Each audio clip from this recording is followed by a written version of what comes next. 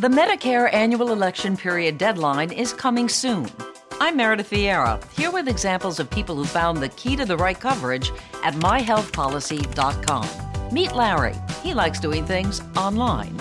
I took my time and found the best Medicare Advantage plan for me at myhealthpolicy.com. Next is Mary. When she wanted answers, she picked up the phone. I wanted a local perspective on plan, so I called myhealthpolicy.com. And finally, Michael. I prefer face-to-face, so I chose myhealthpolicy.com and enrolled on the spot.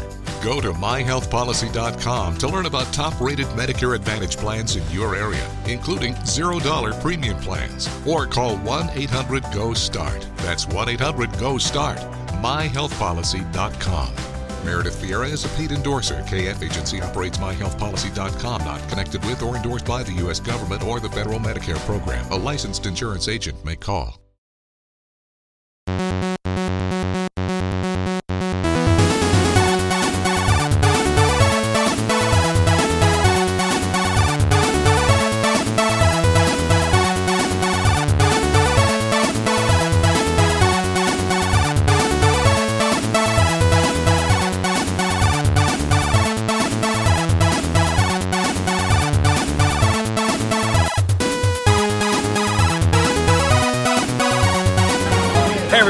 Here from the Retro Gamers podcast here at finally New York Comic Con 2018. And before I get into everybody's way, I figured introduce this week.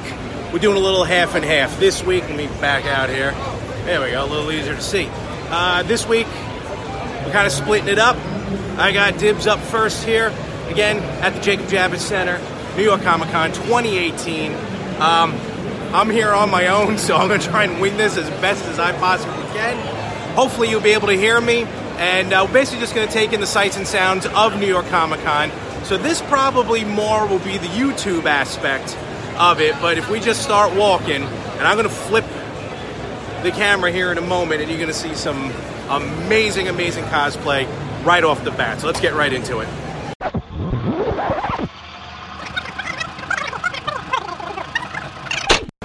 Alright, so I just played one of the arcade 1-up machines very briefly. Like I said, I'm kind of doing this on my own, so I got no one to hold the camera to show otherwise. The arcades played awesome. They played smoothly. They ran smoothly. I was playing Centipede. Those systems, they're not as short as I kind of thought they were going to be. I mean, they're smaller than regular arcades, but it didn't, they were on the platform, which made it feel like a normal size arcade. So that's going to work out perfectly. Looks like they're on sale mid-October, so get your pre-orders in if you haven't already, and I'm going to continue the floor.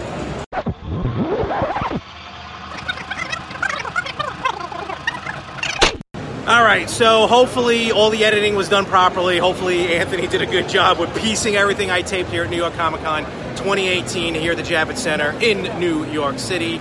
As I actually have to get ready. Oh, look at this. That is fantastic. It's from Mario Odyssey. That's awesome. Alright. Yep. Anyway. After this, I got to head to the Barclays for hockey, so I'm really tired, but I ran into someone special, someone from my past who actually had to put up with a lot of the games I play now when they originally came out. And if you will, ladies and gentlemen, this is my college roommate, Eric. Am I allowed to use your last name? You want to keep it hidden? All right, fair enough. So Eric, thank you for actually being on the Retro Gamers podcast and kind of closing up the New York Comic Con edition. Okay, well, it's nice to meet both of Larry's viewers. My mother and me. So, here at Comic Con, did you run into anything? Did you see anything pretty cool? Whether cosplay or even just cosplay. Yeah, first. a lot of great cosplay, a lot of original cosplay. Stuff I wouldn't think of. I saw somebody dressed like Ed Norton from The Honeymooners. That I wish I saw. That's cool. And he had the Captain. Captain Video. Captain Video. Captain Video. Captain Video. And so I thought that was really great. He wasn't wearing the helmet; he was holding it. Of course. Best part of that episode, though, is when Ralph pops open the chips, but he broke it too much, and he's trying to play it off because it was live back in the 40s or 50s. That's cool. I wish I ran into that one. stuff-wise, like, merch or whatever. Have you seen anything kind of cool, anything interesting, merchandise-wise? I mean, there's a lot of good stuff. I just saw, what was it, with the wood carvings? Yes, yeah, I'm going to go back, and this will be out of order. So, yes, there's a really cool wood carvings. I have, here we go. Spitfire Labs. Instagram, Spitfire Labs, so definitely check them out. That is really cool. So that looked very interesting, very detailed work. I was very impressed with that. Just a lot of great art on Artist Alley. And, another great year at Comic-Con. Everything was, seems very great. How many years have you been here? Let's see, I first started going 2010, an old college buddy of ours, Larry's and mine, actually. Oh, yeah. Got me into going here, so I've been going every year since, although I missed 1 year. Back, what was it, 2012, 2013. Okay. And then... 2012 was a little rough. Oh, no, this was before all that happened in 2012. So... Hurricane. So... Yeah, so that might have been that year. But, so there was 1 year I missed it, but aside from that 1 year, I've been going ever since. And it's great. I run into people I haven't seen in a long time. Like yours truly. What's his name over here? Yours truly. An old high school buddy I reconnected with because of Comic-Con. So. I actually had another college roommate here, but I think he forgot who I am because he actually is like an executive producer for Marvel. Oh, wow. Like the website. So I think I run into him here. I've run into him at Mania. I think he just thinks I'm some sort of weird fan, but we ruined for a year and a half. Oh. But he was the last roommate, and he was the one that had to put up with me during the GameCube era. He was my first roommate, and also the best of all three of my roommates. Actually, although to be fair, they kind of set the bar pretty low. So. No, we had a good time actually. Oh yeah, no, we had a really good time. WrestleMania. Yeah, I dragged you out. For 12 hours. Yeah, you got to meet Maven's mother. Oh my God, remember that? That's right. All right, so some crazy. Now this is WrestleMania 17. Me and another friend of ours actually walked away to get something to eat, so we weren't there for this. We only heard about it when we came back. Oh, that's right. It was you and Yari. I think. Me and Yari. Yes. We walked away to get something to eat or drink or something, and this happened. Because I made them come with me 12 hours before the show started. We had preset seats. Chris Jericho. I was. He had the belts and everything. And someone wanted to take a picture with the belts. And on a New York City street, I don't think so. But while we were waiting online, some crazy woman came up screaming. Again, this was WrestleMania 17, so it was 2001. No, WrestleMania 18. 2002. It was 2002, March WrestleMania 18, because it was Rock and Hogan. Yeah, I remember that. And I was the only one. Me and Yari were the only ones cheering for the Rock, and I went first. And this woman was screaming, my son! I'm like, what are you talking about? Maven, my son! This woman looked nothing like Maven. Maven looked nothing like this woman. And it was very funny. Very funny. That was a good time. Otherwise, and we got to see the Big Show in person. The man's hands are bigger than my head. He's a big dude. Actually showed the clip a few times with him at what is now the Hard Rock in Times Square. But now that was a good time. Yeah, good buffet. Yes. Oh yeah, right. Oh my God, amazing. So, but we're gonna wrap this portion up, like I said, of the podcast. I'm happy to run into you. I mean, we're going to do a little bit more walking around. Yeah. And but I'm happy to have you actually on the show, and hopefully maybe one day in the future actually have you on for like a full episode. Yeah, I wouldn't mind that. Although I'm not a video game expert, more than happy to give my 2 cents. Fair enough. Hey, which is what the internet's all about. Speed racer. This is true. If the internet's anything, it's for them to tell me how much they hate me in my YouTube videos. My YouTube videos, not the Retro Gamers videos. So, all right. So at this point, at some point, we're going to throw it over to Anthony, who actually has a special guest this week, the host of the Yin and the Yang podcast, Anthony Chu's, filling in for me for the second half, or second 2/3 of the Retro Gamers podcast from New York Comic-Con 2018 at the Jacob Javits Center in New York City. Eric and Larry saying so long from New York. See you next year in 2019. Yep. Anthony Rippo, take it away.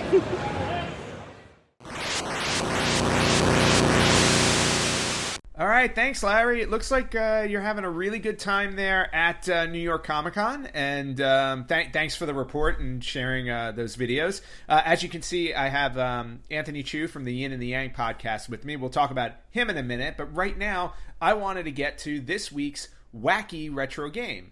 And Anthony, I thought this would be an interesting one to talk about, because this week's wacky retro game is actually an arcade game.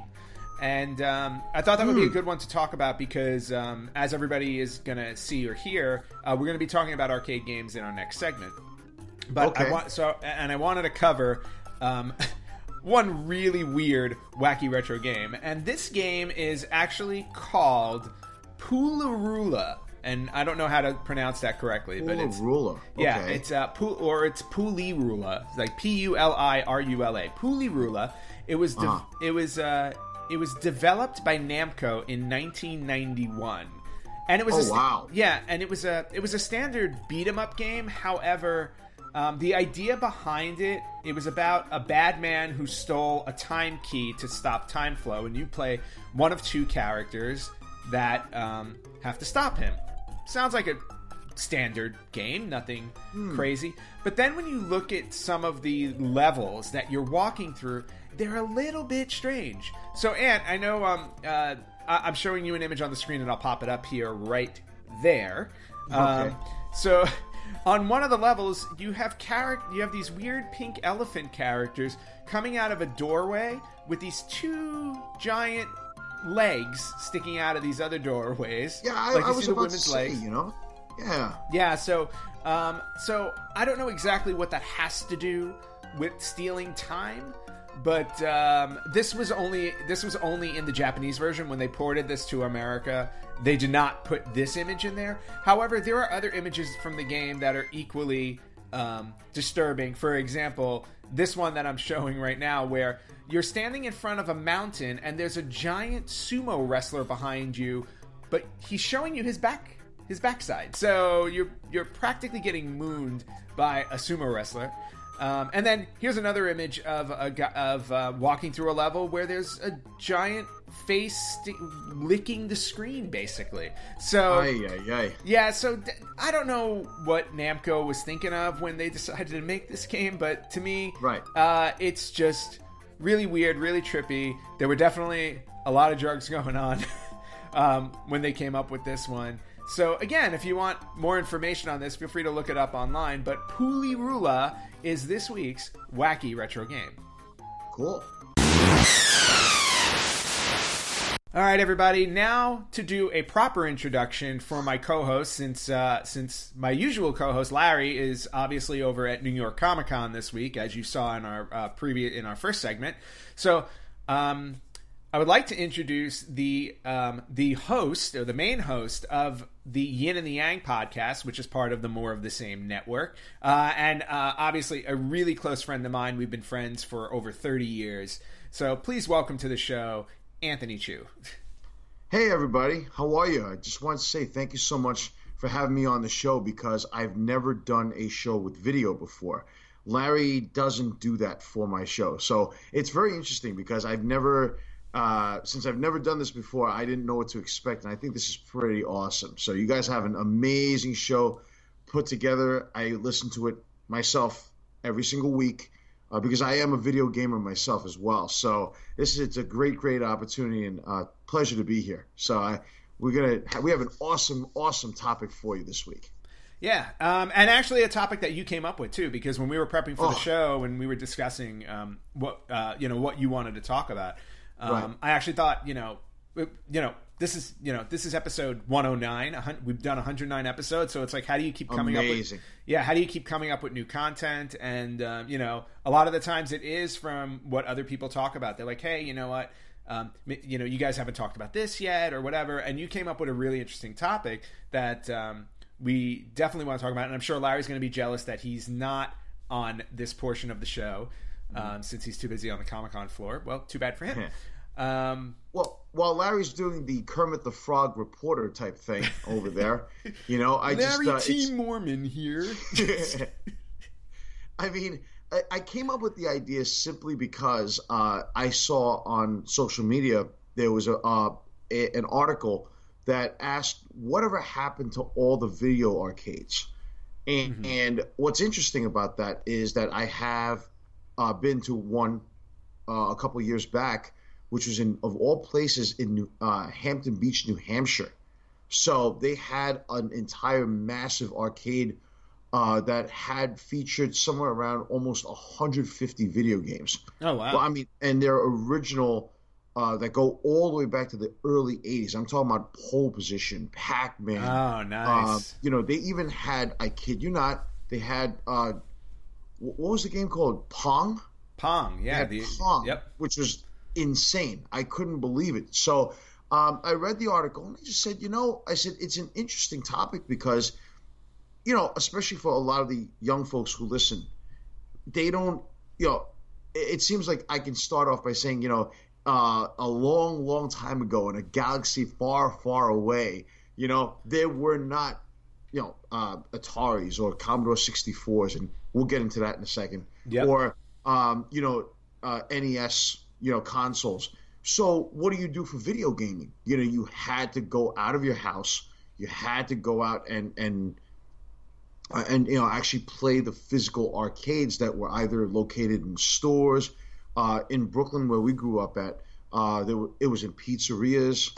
It was in a lot of what they called stationary stores and things like that. So, yep. Stationary stores. Those don't really exist very much anymore, do they? No, not at all. Very, very not few. At all. Like, I think the pharmacies ate them up.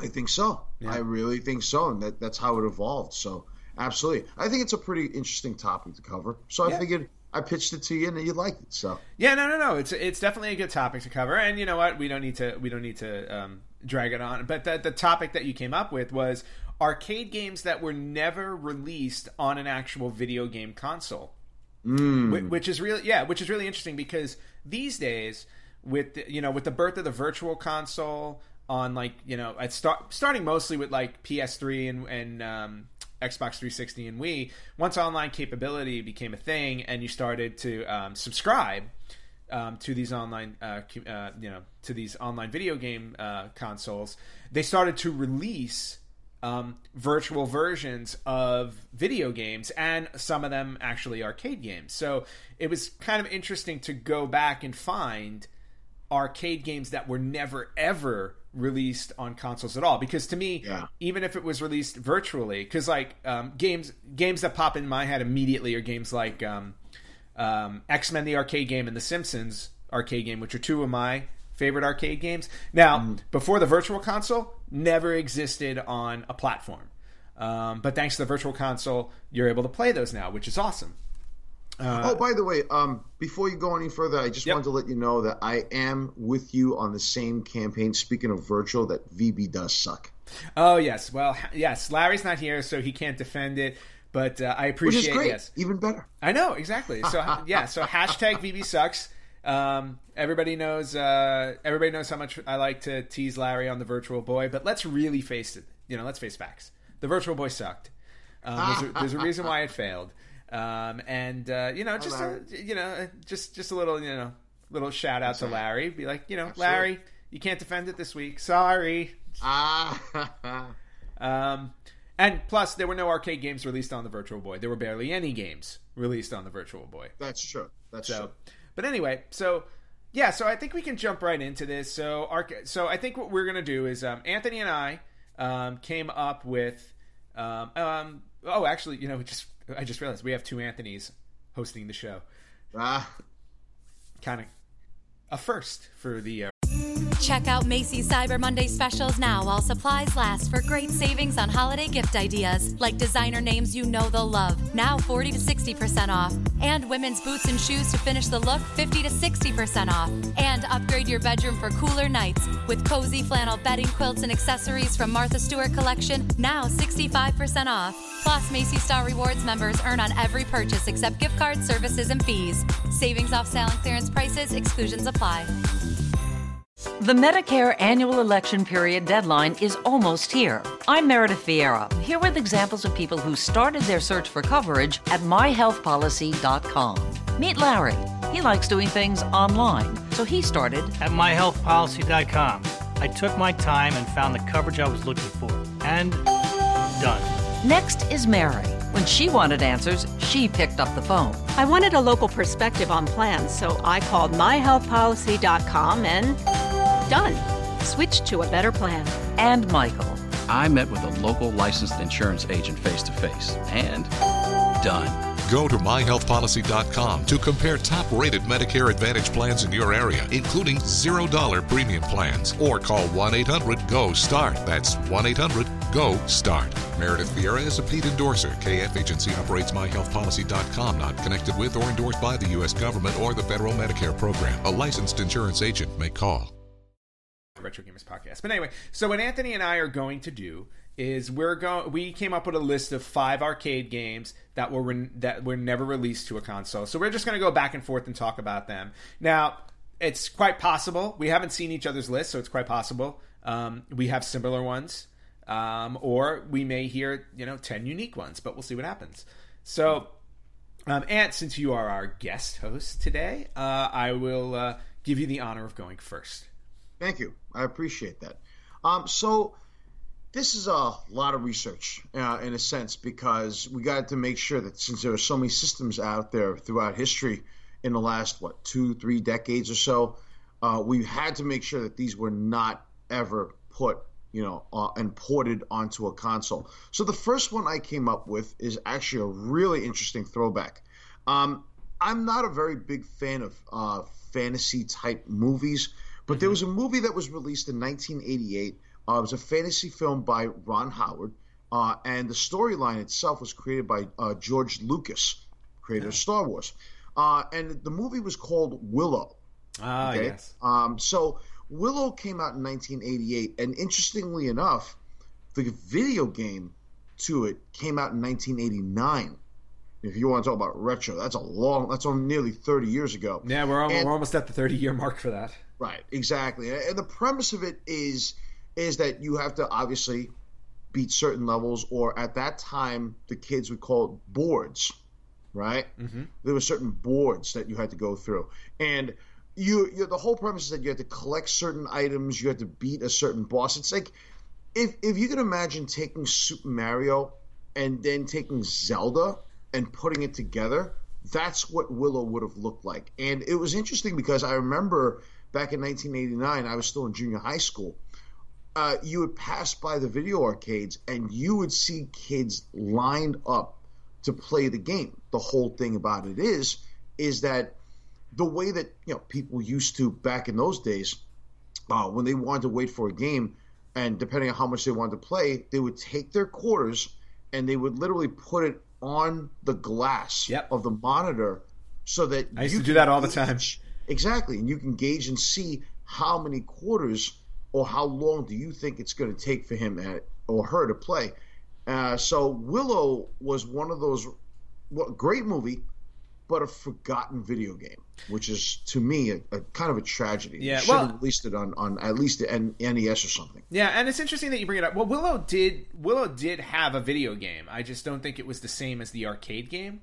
Right. Okay. Yeah, okay. No, it did have a video game.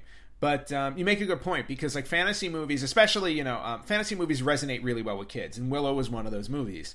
Right. So obviously, in the '80s, it just made good sense to license that in the game, for a video game or an arcade game. So yeah, that's actually an interesting one. I did not. I'll admit, I didn't realize Willow had an arcade game. I knew it had a video game. I didn't know it had an arcade game. Oh, so it wasn't a console then? Well, there was a Willow game on console. I don't know if it was an arcade game. I didn't know there was an arcade game of it. So, I'm assuming the two are different. Yeah, I remember very clearly in junior high school, I did see the arcade. At least there was an arcade version. Oop. Well. What? Sorry. No. No, I didn't realize that it was ported into a. No. Well, that's what I'm saying. I don't know if it was ported into a video game. What I'm saying is, it's entirely possible, because you got to remember, with lists like these, it's entirely possible that an arcade, especially when you're licensing a film or something like that, the arcade version and the console version could be two completely different games. They wouldn't necessarily be. That is true. Yeah, they wouldn't necessarily be the same game ported. And sometimes when they port a game, an arcade game to a console, because of console limitations, because arcade games, the arcade boards, were able to handle more memory, more more better graphics and things like that. So when they did get ported to a console, they would kind of get downgraded because of the limitations. So there are some games that, and that could be a topic for another time, that were ported to the consoles, and they actually turned out to be bad games, even though they were great in the arcade. You know, a game like Altered Beast is an example of a game that ported really well from arcade to to the Sega Genesis. Yes. But then there are other, I can't think of one off the top of my head, but there are other ones. Maybe a good example would be and this is my only my opinion. Teenage Mutant Ninja Turtles 2, when they ported when they ported that game to the NES. Now the Super Nintendo and the Genesis one was good, but when they ported it to the NES, I didn't really think it was a good port. But again, the NES was very limited with an arcade game. And I'm glad you actually read my mind, because I was about to ask, like, could you give the fans some type of an example of a arcade game that had a bad port into a console? The only one I can think of that I was really upset at was Double Dragon. And I know that we've discussed Double Dragon is a good example. Double Dragon, exactly, in the arcade game was glorious. Yep. But then all of a sudden, when you put it into the NES console, it was good, but it's like, it was not. It was definitely not good. I honestly, it was tolerable. Let's put it that way. It was tolerable enough because it was it was still it still gave you the feeling that you had the arcade game at home, but it really was a poor port, like you say. Right. The sequel, Double Dragon 2, was awesome. They fixed all the issues they had with the first one. But that's an excellent example. I'm playing that on my NES Classic right now. Ah, very nice. All right, so Willow is your first one, so I'm going to switch over to mine. Please. So the first one that I have is actually, now, I was not the biggest fan of shooting games growing up. Oh, those are fun. No, I know, but when I say that, I'm talking about console-wise. Like, with the exception of, like, Duck Hunt. I didn't really do a lot. I didn't play a lot of shooting games. The only other one that I remember playing was on my Sega CD, and it was a game called Mad Dog McCree. And it was like, and it was live. It was like live video. It was a live video shooting game. Wait a minute. Remember, I think that at one point, and not to digress here, fans, but I remember some years back, didn't you come to my house and play Lethal Enforcers? Yeah, we used to play Lethal Enforcers too. I remember that. That's a good shooter game because they actually gave you two guns. Exactly. But in terms of arcade, like, I really enjoyed playing shooter games in arcade because it looked so good in the arcade. I never felt like those ported perfectly when you brought them home, except maybe House of the Dead on Dreamcast, which I do remember fondly as well. But there was one series in the arcade called Virtual Cop. Man. Yeah, you know how exactly. many quarters I spent on that? Yeah, and I did the same thing because that game in the arcade was really awesome. And the first two games were actually ported to console, so you can play them. However, there was a third one. There was Virtual Cop 3, which was really, really awesome. And for some odd reason, I don't know if it was because maybe at that point we were moving on to another generation of console. They were leaving the shooters behind. No idea why. And I believe this was a Sega. I noticed a lot of Sega arcade games made the list of arcade games that were never ported. But for some odd reason, Virtual Cop 3, and it could be Sega was going down at the time, but Virtual Cop 3 never made it to a home console. And it's a shame too, because and again, I would love to see it make it even on virtually. I know you can't shoot at your LED or your 4K TVs. That technology doesn't work anymore. Right. But I would still love to see Virtual Cop 3 come to a home console. Mm-hmm. I mean, it's an interesting thing because, I mean, that game, I think a lot of the reasons why Virtual Cop 3 didn't make it is simply because it could be political. Like a corporate decision is what I'm saying. Could be. As opposed to, I'm just saying that's a theory of mine. But the big bad man at Sega? Yeah. Folks up at top maybe said, we don't want to invest in this type of game and we want to move on, like you said. So it could be. You never know. But that was a phenomenal game. Yes. Oh, agreed. I remember the amount of Virtual Cop. I remember the amount of quarters I spent on that thing. You know? No, definitely. I definitely remember spending a lot of quarters. And not only that, I mean, spending it as an adult because this game came out later. So I think I want to say this was either college or this was definitely college age for me. Yeah. So it was awesome. Definitely. All okay. right. Throwing it back to you. Okay, so the next game that I have on my list, and this is again, based out of a movie, is, I kid you not, Konami in 1990 came out with the video game Aliens. Okay? Not part 1 Alien, but part 2 Aliens.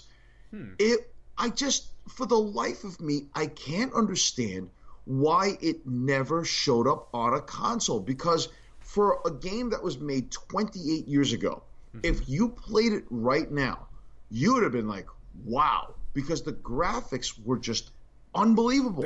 Yeah, I do remember the graphics on that being amazing.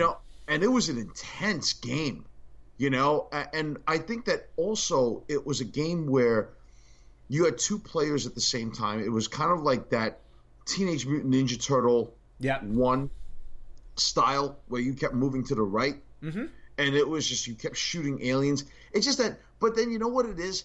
Every kid that played it in the arcade, I remember, would always say, wait a minute, and this is one thing they got really wrong here, is that in the movie, the alien, the mother alien itself, was so difficult to beat.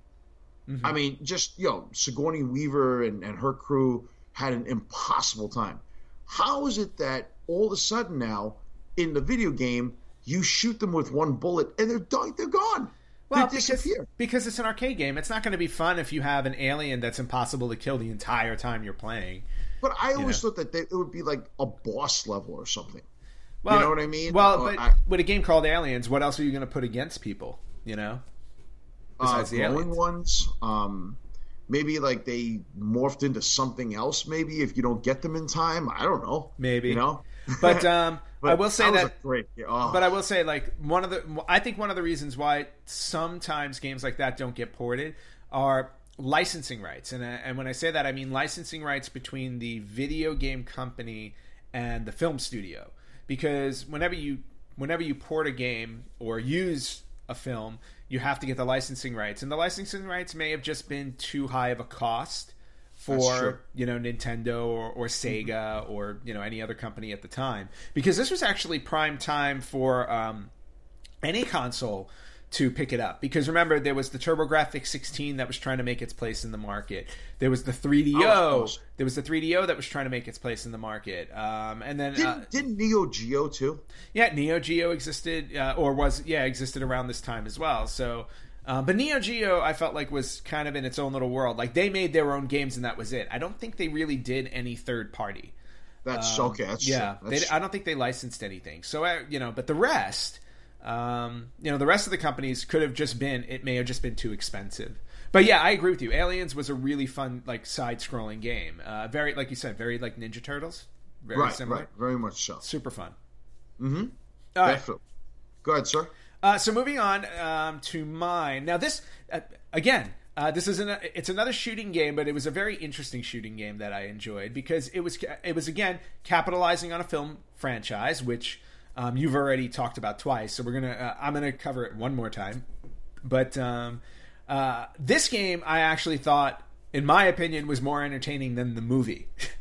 Because it was a sequel to probably one of the most well-known franchises at the time in the 90s, and it was the Lost World Jurassic Park. Now, oh wow, yes. Now, what I loved about this game was it was the way it was designed. Like, the screen was constantly moving, almost on like an action form. So it's like you would swing, and all of a sudden there were velociraptors coming at you, and then you would jump in the Jeep and drive away, and then the Tyrannosaurus Rex is chasing you, kind of similar to what happened in the first film when they were in the Jeep trying to get away. But the action in it was so on point, and the graphics, it was beautiful, it was fluid. It was just an amazing and to be honest with you, really exciting game, because like when they were coming at you, it gets tense really fast. Yes, very much so. And it was just a blast to play, and it was a 2-player game, so you can play with somebody else, which was awesome as well. And yeah, I mean, who didn't love the Jurassic Park franchise in the 90s? I mean, people are falling in love with it now again because of Jurassic World, but in the 90s, Jurassic Park was huge. Yeah, I mean, in like 1993 was the first movie. Yeah. Or something like that. Yep. I mean, it was just something that no one's ever seen before. It was just, I mean, how amazing it was. Now, with The Lost World, is it a shooter? Yes. Is it or a semi-shooter? No, it's Or ultimately a shooter. Yeah. Oh, okay, yeah. Because I remember there was something out. I after the first film, I never really got into the rest of them, so I didn't know how that game came about. Oh, so it is a shooter game. Okay. Yep, definitely cool. a shooter game. Wow. Definitely a fun game. If you've never played it, if you've never seen it, just go on YouTube and check it out. I'm sure there's video of it, but definitely one game I would. Again, the unfortunate thing about shooter games is that bringing them to a console today, it's a lot harder because you can't use a gun. You can't use like a gun. You can't shoot. They'll put maybe a crosshair on the screen, which will kind of simulate the best you can do. But I definitely highly recommend checking that game out if you've never seen it. Oh, definitely. That sounds. In fact, you know what? Now I want to check it out. Maybe I'll go flip on the YouTube or something like that and see what it looked like. Nice. I promise you, for the rest of the list, I have no more film references. Okay? I cannot promise the same. Okay, so now I covered a movie, an action movie that basically came onto video games. I want to shift now to something different. Shift the paddles a little bit, shall we say, to one of my absolute favorite driving games. Making a lighting adjustment here. I'm looking awfully pale. Okay. There you go. Okay. There you go, brother. I got a little color now. I don't look like a vampire. So, speaking of Sega, in 1998, Sega came out with a game called Daytona 2: Battle on the Edge. Yes. Now, if you are a driving fan, like I love driving, like I like driving my car, but I also like racing games because it's one thing that captivates me about racing games is that you don't die, you know, in real life. If you can't do that in real life. You kind of die if you do that. Yeah, exactly. Or you have a very high probability of. And the thing about it is that when Daytona came out, it was okay, when it first came out. But Daytona 2, whoever developed this game, actually put amazing graphics. It was so intense. The shifts and the turns were like really. The Medicare annual election period deadline is almost here. I'm Meredith Vieira, here with examples of people who started their search for coverage at myhealthpolicy.com. Meet Larry. He likes doing things online, so he started at myhealthpolicy.com. I took my time and found the coverage I was looking for. And done. Next is Mary. When she wanted answers, she picked up the phone. I wanted a local perspective on plans, so I called myhealthpolicy.com and done. Switched to a better plan. And Michael. I met with a local licensed insurance agent face-to-face. And done. Go to myhealthpolicy.com to compare top-rated Medicare Advantage plans in your area, including $0 premium plans. Or call 1-800-GO-START. That's 1-800-GO-START. Meredith Vieira is a paid endorser. KF Agency operates myhealthpolicy.com, not connected with or endorsed by the U.S. government or the federal Medicare program. A licensed insurance agent may call. The Medicare annual election period deadline is almost here. I'm Meredith Vieira, here with examples of people who started their search for coverage at myhealthpolicy.com. Meet Larry. He likes doing things online, so he started at myhealthpolicy.com. I took my time and found the coverage I was looking for. And done. Next is Mary. When she wanted answers, she picked up the phone. I wanted a local perspective on plans, so I called myhealthpolicy.com and done. Switched to a better plan. And Michael.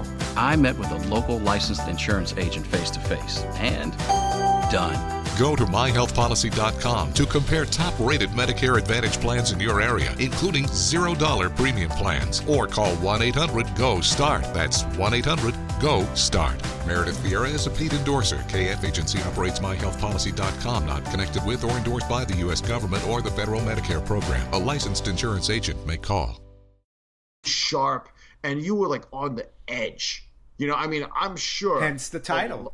Oh yeah, I mean, Battle on the Edge, and I am sure that there were a lot of kids who had high blood pressure issues playing this game because it was just intense. It was fast. Now, I will say this, and I'm going to defend the developers here. Because of the intensity of the game, I realize that nowadays you could virtually put any driving game, and I'm sure between Forza Sport, I think, or something like that, or Motorsport, or there's so many games out there that you can do on a driving level. With this one, I think that it would not have been done justice if you ported the game to a console, because you would have literally needed the wheel. I mean, it was one of those massive things where you're sitting down and you're porting. You're sitting down and you're driving, and there's this big wheel. Yeah, it just would not have made sense to put it onto a game console, just because you needed that driving environment. Well, and you make a good point, because driving arcade games, I feel like part of the overall experience, because you can buy driving wheels for your consoles now for driving games specifically. Right. But I feel like there's something about sitting down in a seat with the driving wheel and the screen in front of you. It feels more immersive in the arcade, and it's just cooler. So I feel like those are the types of games where it's like apples and oranges when it comes to playing it in the arcade and playing it at home. Definitely. I mean, another classic example of that was pole position. When you really think about pole position and in the arcade itself, can you really, really play pole position the way that they had it in the arcade? And no. Just imagine doing that, without the wheel. Yeah, no, exactly. You're and you know what? I mean, I had pole position on, I don't know if it was on, I think it was on the NES or I do remember that. But yes. Using a crosshair and using a driving wheel, two totally different experiences. Exactly. So yeah, but still, for today's standards, you can very easily release Daytona 2 because driving wheels now for consoles are in abundance. You can just go to the store and buy one. Yeah. So you can even buy. There are other ones where you can buy pedals too if you want to actually do the gas and brake. Now, Daytona 2.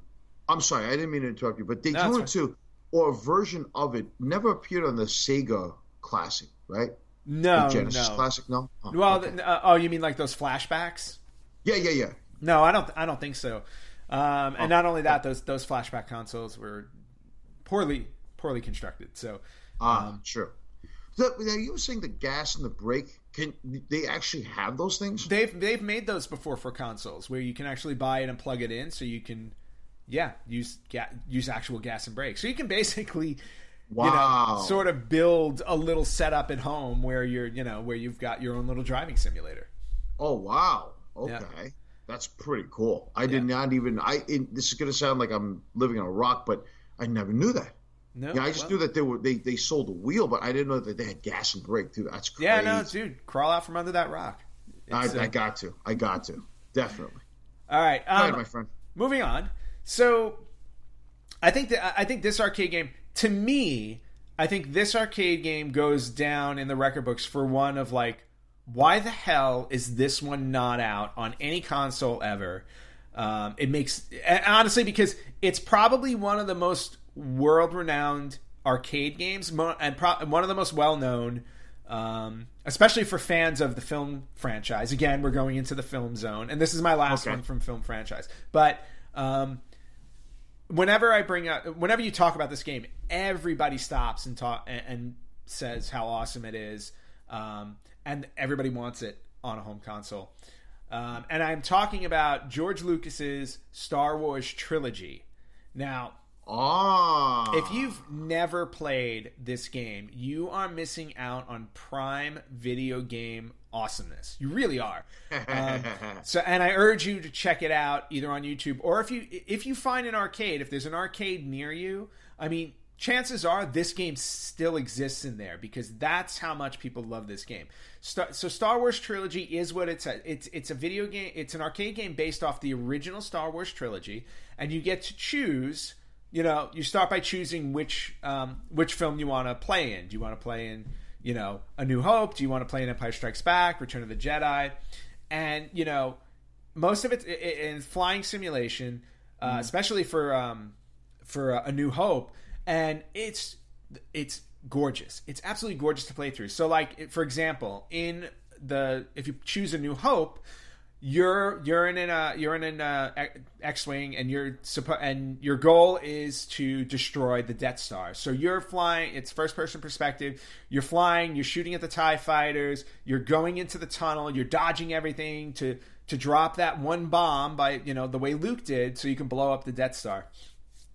Absolutely, like when you're sitting in that arcade, because it's also it's kind of an enclosed arcade, more enclosed. So you really feel like it's just you playing the game, and there's like nothing else around you. Right. So, absolutely beautiful. The graphics are amazing. It's super fluid when you play through it, and it just gives you such a wonderful experience. I can't talk more highly about the Star Wars Trilogy arcade. What now? Remind the fans. Actually, remind me as well. What year did this come out? Oh, this one was probably somewhere in the early to mid 90s. I don't remember exactly when it was. Or was it mid 90s? Yeah. Okay, it's either that or it's somewhere in the 90s. It could have been, some odd reason, 1998 is popping in my head now, but I'm not exactly sure when. Okay. Not to sound like I'm digressing here, but is there, and I just want to make sure that this is the same game, because I remember there was this one Star Wars game I played. I don't know if it was Star Wars Trilogy, but there was the one where you're sitting in, and there was a point where you're going, straight ahead, and you have to hit the Death Star in a certain point, and then fly out. Is that the same game? That was part of it, yeah. That was part of it. Oh, I remember, of all places I played that thing? Where? Remember in Brooklyn, we had in Bay Parkway, again, fans, I didn't mean to digress, but Chuck E. Cheese. We're getting the local. Original God, at Caesar's Bay. At Caesar's Bay. Yep. Before Chuck E. Cheese became nationally chained. Mm-hmm. One of the original Chuck E. Cheese's was located in Brooklyn, New York, and they had a massive, massive arcade. I remember, I think my father was so angry with me because I took my allowance money and I spent it all on that one game. That was I didn't realize it's nostalgia. I didn't realize Chuck E. Cheese was still around when this game came out. I don't remember when. Yeah. I don't remember. It closed up at around like 92, 93. Oh, did it close that early? I don't remember.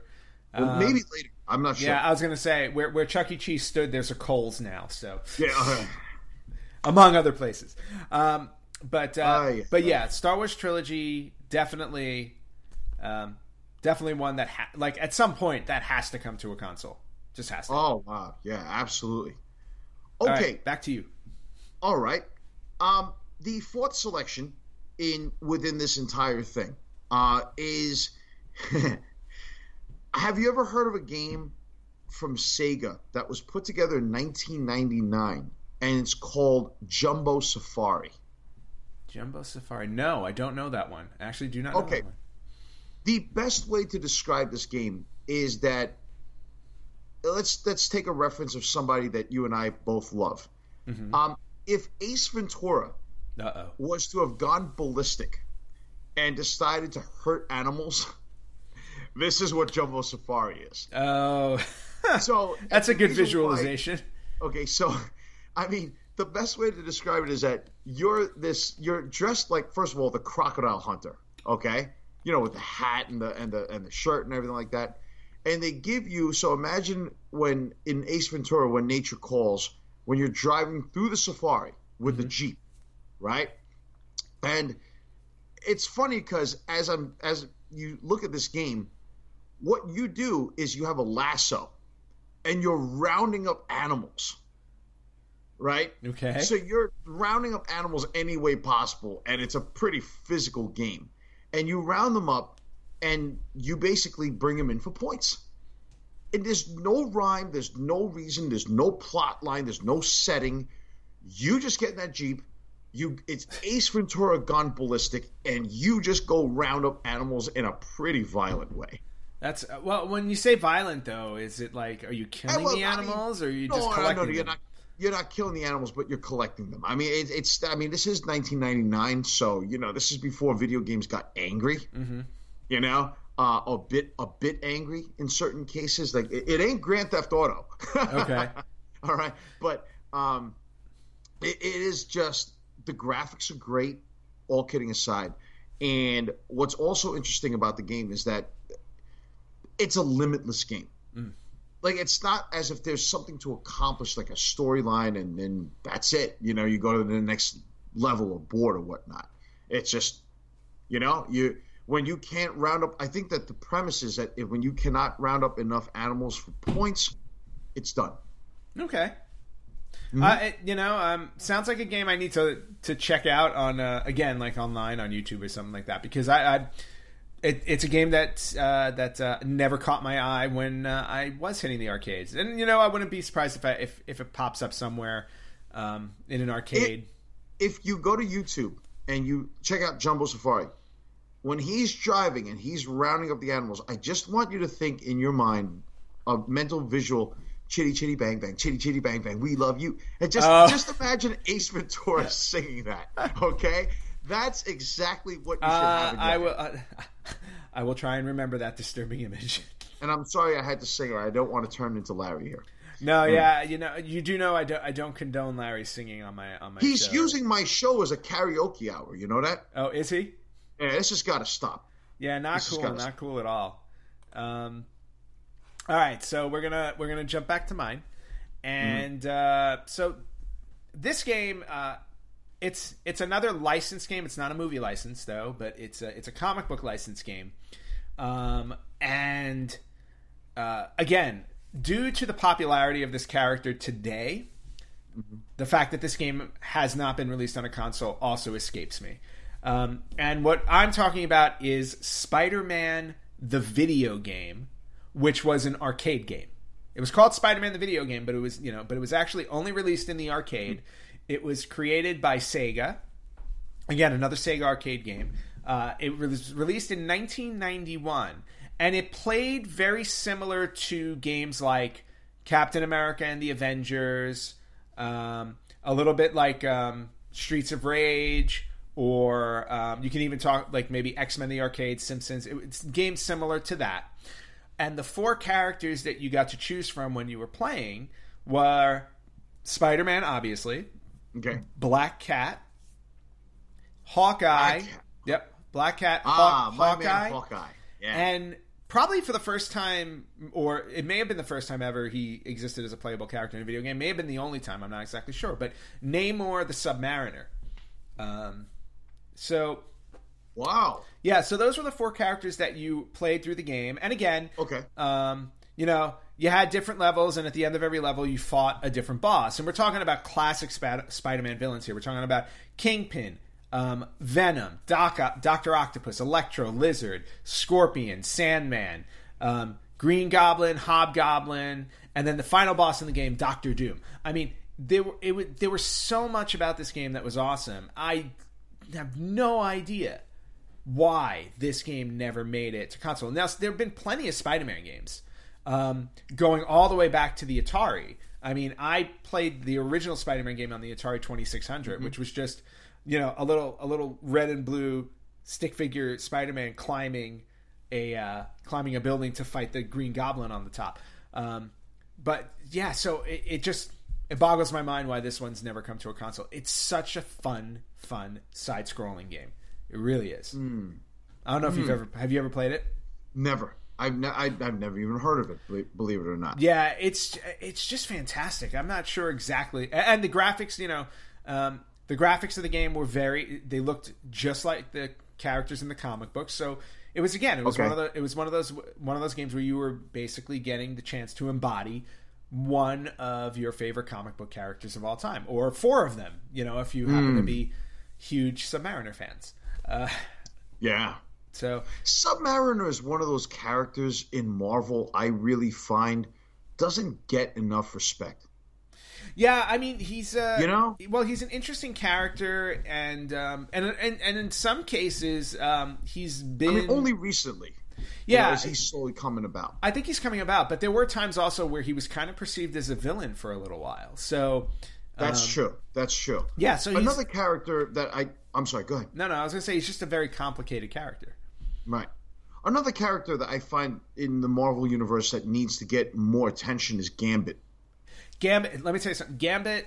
I can go on record and say that Gambit is my favorite X-Men. Mm-hmm. Yes, by far. Exactly. I know everybody loves Wolverine, and I don't hate on Wolverine either. I'm a big fan of Wolverine, but there was something about Gambit that I always felt was cooler. He was just always he's just got this like suave, confident persona. Exactly. And let's face it, I would love to be able to just charge something and throw it and watch it explode. just a cool thing. Okay. So anyway, so Spider-Man the video game, check it out if you've never seen it. And back to you for your number 5. I have a hunch that your 5th game is my 5th game, because neither of us have gone to a certain genre that we're both big fans of, and I know you wouldn't have left this off your list. So let's see what number 5 is. I'm almost afraid to even mention the 5th one, because I have a feeling that I think that we're going to have the same 5th, and that's okay. So I do have a backup, and just in case, okay. And so the 5th one that I have is a game that was released by Technos in 1991. Yep. Called WWF WrestleFest. That is my 5th game. Oh man. But that's awesome. Let's talk about it. Okay, so you and I have always been professional wrestling fans. Mm-hmm. We've gotten the ring ourselves. We've been trained and we love all aspects of WWF. Mm-hmm. We grew up under the WWF era into the WWE era. Now, what's interesting is that all the classic wrestlers, the professional wrestlers of the 80s going into the 90s, were there. Like Jake the Snake Roberts, Hulk Hogan, the Legion of Doom, Sergeant Slaughter. Who were not playable, by the way.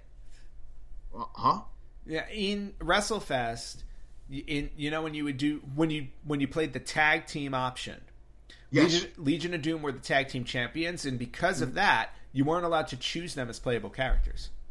Right, exactly. So you have to work your way up to facing them, right? Exactly. I believe Mr. Perfect, your man, Mr. Perfect. Mr. Perfect, man, one of my favorite wrestlers of all time. What? Am I missing anybody else? Was Randy Savage in it? No, Savage was not in it. But you are missing Hulk Hogan. You didn't mention, I don't think. No, I did mention Hulk. Oh, you did mention. Sorry, Big Boss Man. The late great Big Boss Man. Yes. Earthquake. He was in it. Earthquake was in it. Wow. Sergeant Slaughter. Yes, Sergeant Slaughter. Right. I believe the $1 Million Man was also in it. That's right. Yes, Ted DiBiase was in it. Yes. Yep. So it was just for a game that let's not forget also Smash and Crush Demolition. Oh, they were in it too? Yep. Oh wow! This is how long I have not even touched or seen this game. No. I was like, and oh man, that was the coolest thing about WrestleFest, because up until that point, wrestling games on the console would only have like 8 guys, 10 guys, or at most 12 guys. Because in '91, again, it was very limited. When Super Nintendo came out, they were able to expand to like 12 wrestlers. And that wasn't until I think like 1993 or 94 when like Royal Rumble and Raw came out.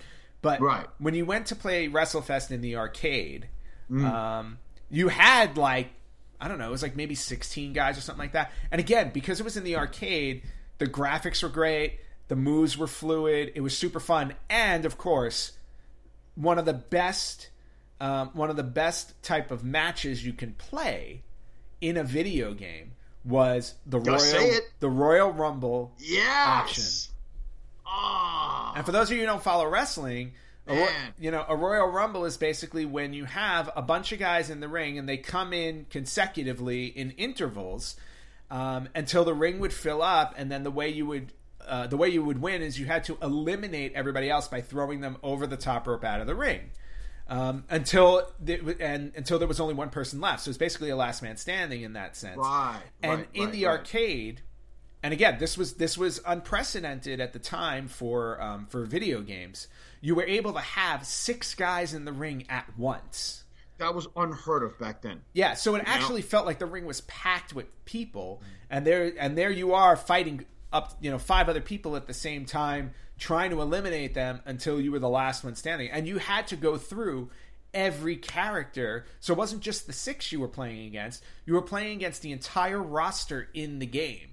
And you had to outlast all of them. I burned all my money playing this game.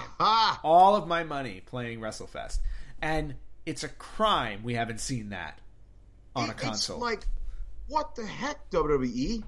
Why have we not seen this legendary classic game with legendary wrestlers not on a console? And allow me to ask a second question here. Why was there no WrestleFest 2? Well, it's funny you should say that, because there was a WrestleFest game released, I want to say 8 or 9 years ago ish. But it was released on mobile. And it was basically the same WrestleFest concept, but it was with current superstars. So it was like Undertaker, John Cena. I think Triple H was in there. But again, it was only for mobile. It was very limited. They had originally planned for a newer version in like 2012 that was supposed to be on like PlayStation 3 virtual console. Okay, right. But it never. I don't think it ever came out.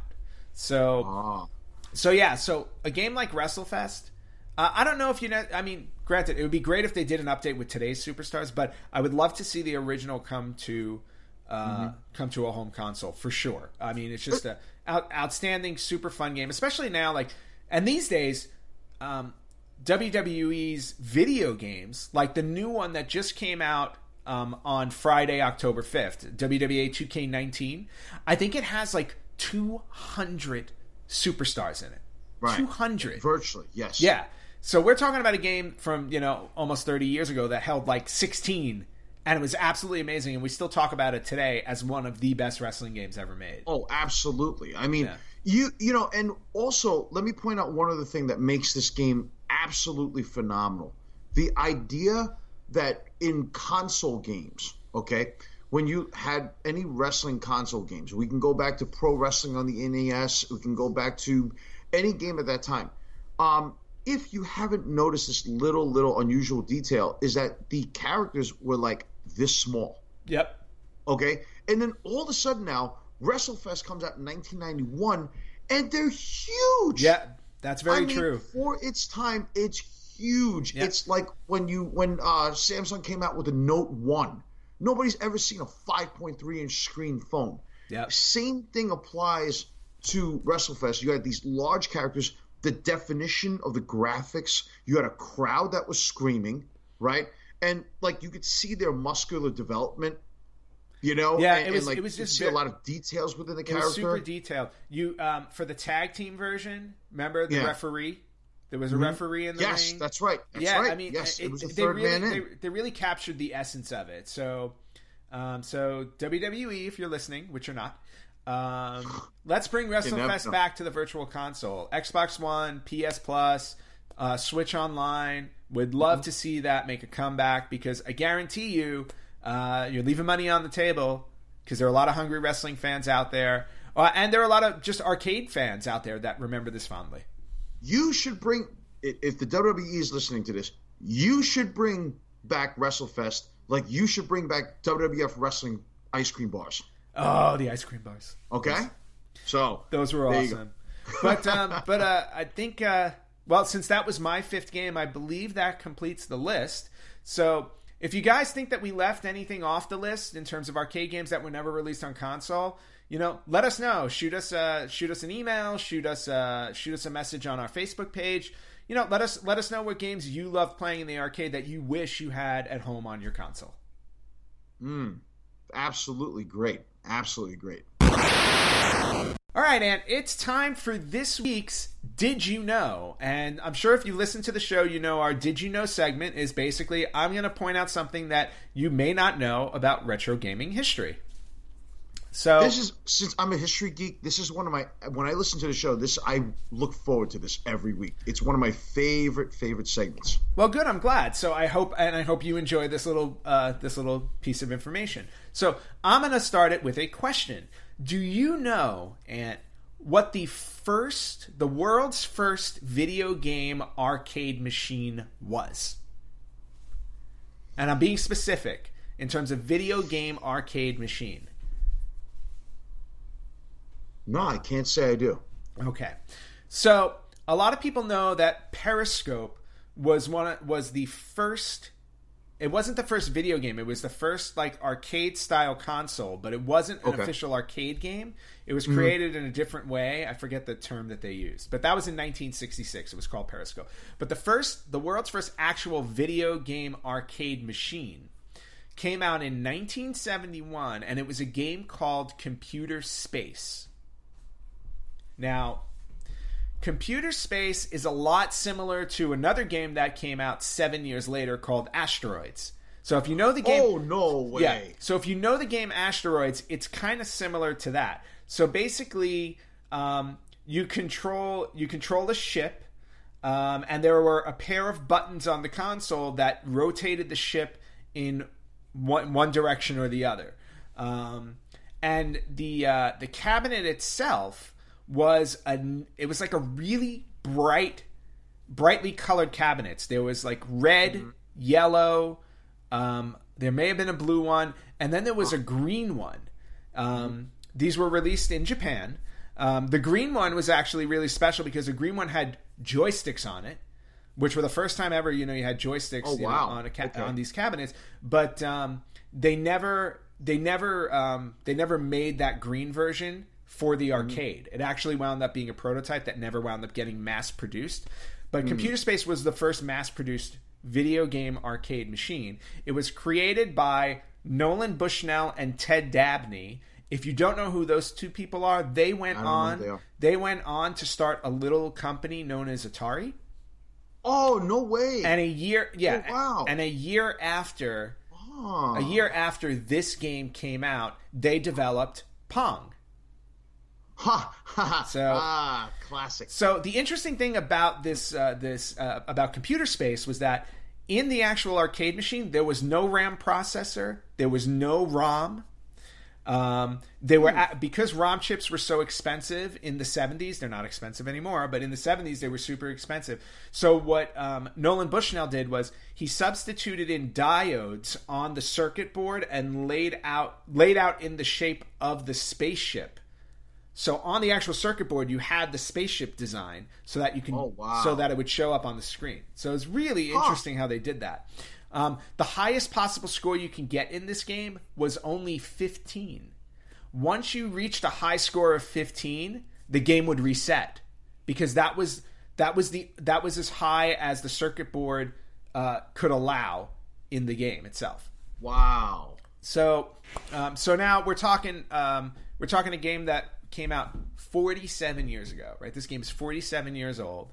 If you want more information on it, check it out. I'll throw some stuff up on Facebook so you can read up on it. But Computer Space in 1971 was the world's first video game arcade machine, and that is this week's Did You Know? So another week has come and gone, and we are at the end of this episode. And this has been a really interesting episode because we started it off at New York City Comic-Con with Larry, and then we moved on into the studio with me and my man Ant here. And Ant, I can't thank you enough for stepping in and hosting with me this week, especially because I thought the topic was awesome. It was definitely something new. Always fun to go down memory lane with you since, we have history, man. Yeah, but pleasure was all mine. I'm very humbled to be here. It's a phenomenal show, and I got to say to you, it's a very humble experience because when I'm here, it speaks about a topic, that I love. I love retro gaming, and I'm sure that the fans do too. And we always say pass it forward. Now my nephew and my nieces are playing retro video games now. Nice. So they're getting into it as well. Starting and young. By the way, my niece Tiffany does listen to your show. Oh, that's great. Yeah, so she really and she's in Rutgers University. So she has. Well, hello, Tiffany. Hope all is going well at Rutgers. And she's when she listens to the show every week, she also has a bunch of girlfriends who listen to the show as well. So they listen to it all together. So it's pretty awesome, man.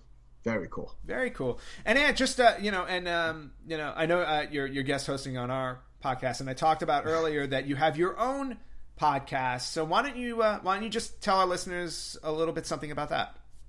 Okay, very easy. So the Yin and the Yang podcast is mainly about martial arts, and we dive into many different specific topics. We talk about mixed martial arts, traditional martial arts. We also include, and they go hand in hand, health, fitness, motivation. Just to give you an example, we give one segment called Reclaiming You, which is for people who are off track and they want to meet their goals, or they want to meet a goal. And I give them advice and ideas of how to get there. So in the very beginning, on episode 41, for example, we start building a foundation.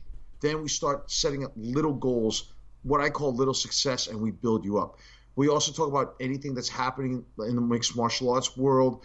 I also track my own progress, which I talk a lot, because in about 4 weeks from now, I'm running a 5K, and I'm also doing a martial arts competition. Nice. So I've been training for that. Very nice. So before this guy gets too old, I want to be able to compete at least one more time.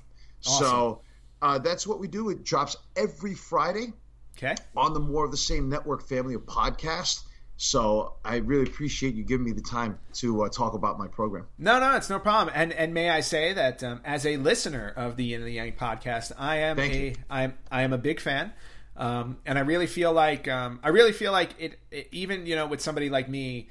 Sometimes I have a lot of motivational issues when it comes to my health and things like that. Granted, I'm a very active person. Mm-hmm. But every once in a while you get stuck in that rut, you get seeds of doubt and stuff like that. And I will say you do a really good job at trying to help people get through those moments, because those are really tough moments to get through.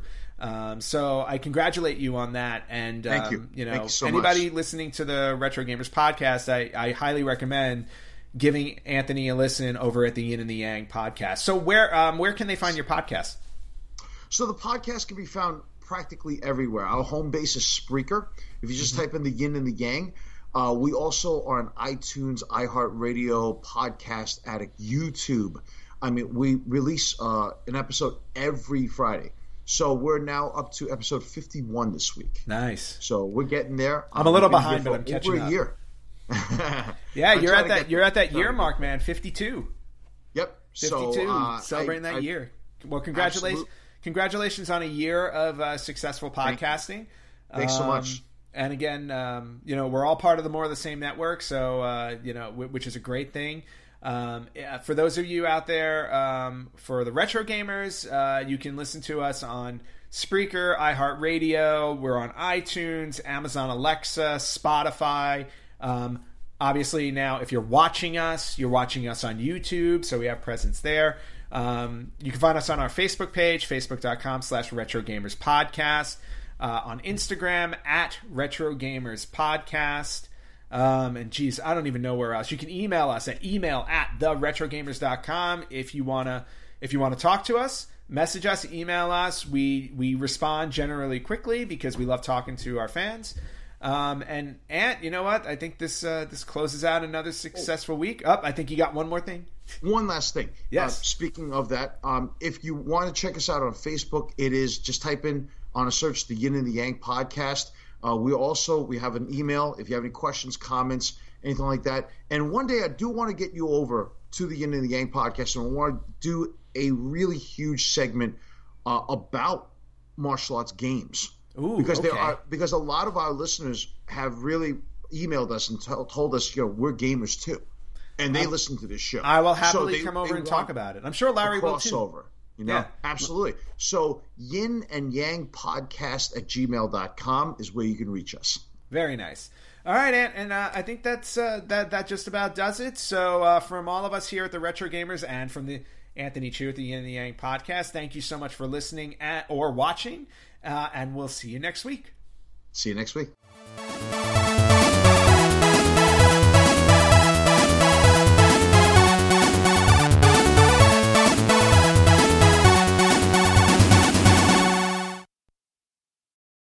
The Medicare annual election period deadline is almost here. I'm Meredith Vieira, here with examples of people who started their search for coverage at myhealthpolicy.com.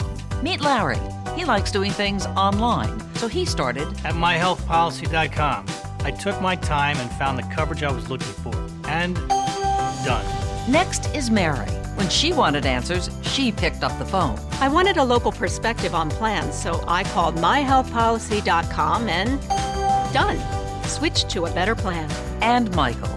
I met with a local licensed insurance agent face-to-face. And done. Go to myhealthpolicy.com to compare top-rated Medicare Advantage plans in your area, including $0 premium plans, or call 1-800-GO-START. That's 1-800-GO-START. Meredith Vieira is a paid endorser. KF Agency operates myhealthpolicy.com, not connected with or endorsed by the U.S. government or the federal Medicare program. A licensed insurance agent may call. The Medicare annual election period deadline is almost here. I'm Meredith Vieira, here with examples of people who started their search for coverage at myhealthpolicy.com. Meet Larry. He likes doing things online, so he started at myhealthpolicy.com. I took my time and found the coverage I was looking for. And done. Next is Mary. When she wanted answers, she picked up the phone. I wanted a local perspective on plans, so I called myhealthpolicy.com and done. Switched to a better plan. And Michael. I met with a local licensed insurance agent face-to-face. And done. Go to myhealthpolicy.com to compare top-rated Medicare Advantage plans in your area, including $0 premium plans, or call 1-800-GO-START. That's 1-800-GO-START. Meredith Vieira is a paid endorser. KF Agency operates myhealthpolicy.com, not connected with or endorsed by the U.S. government or the federal Medicare program. A licensed insurance agent may call.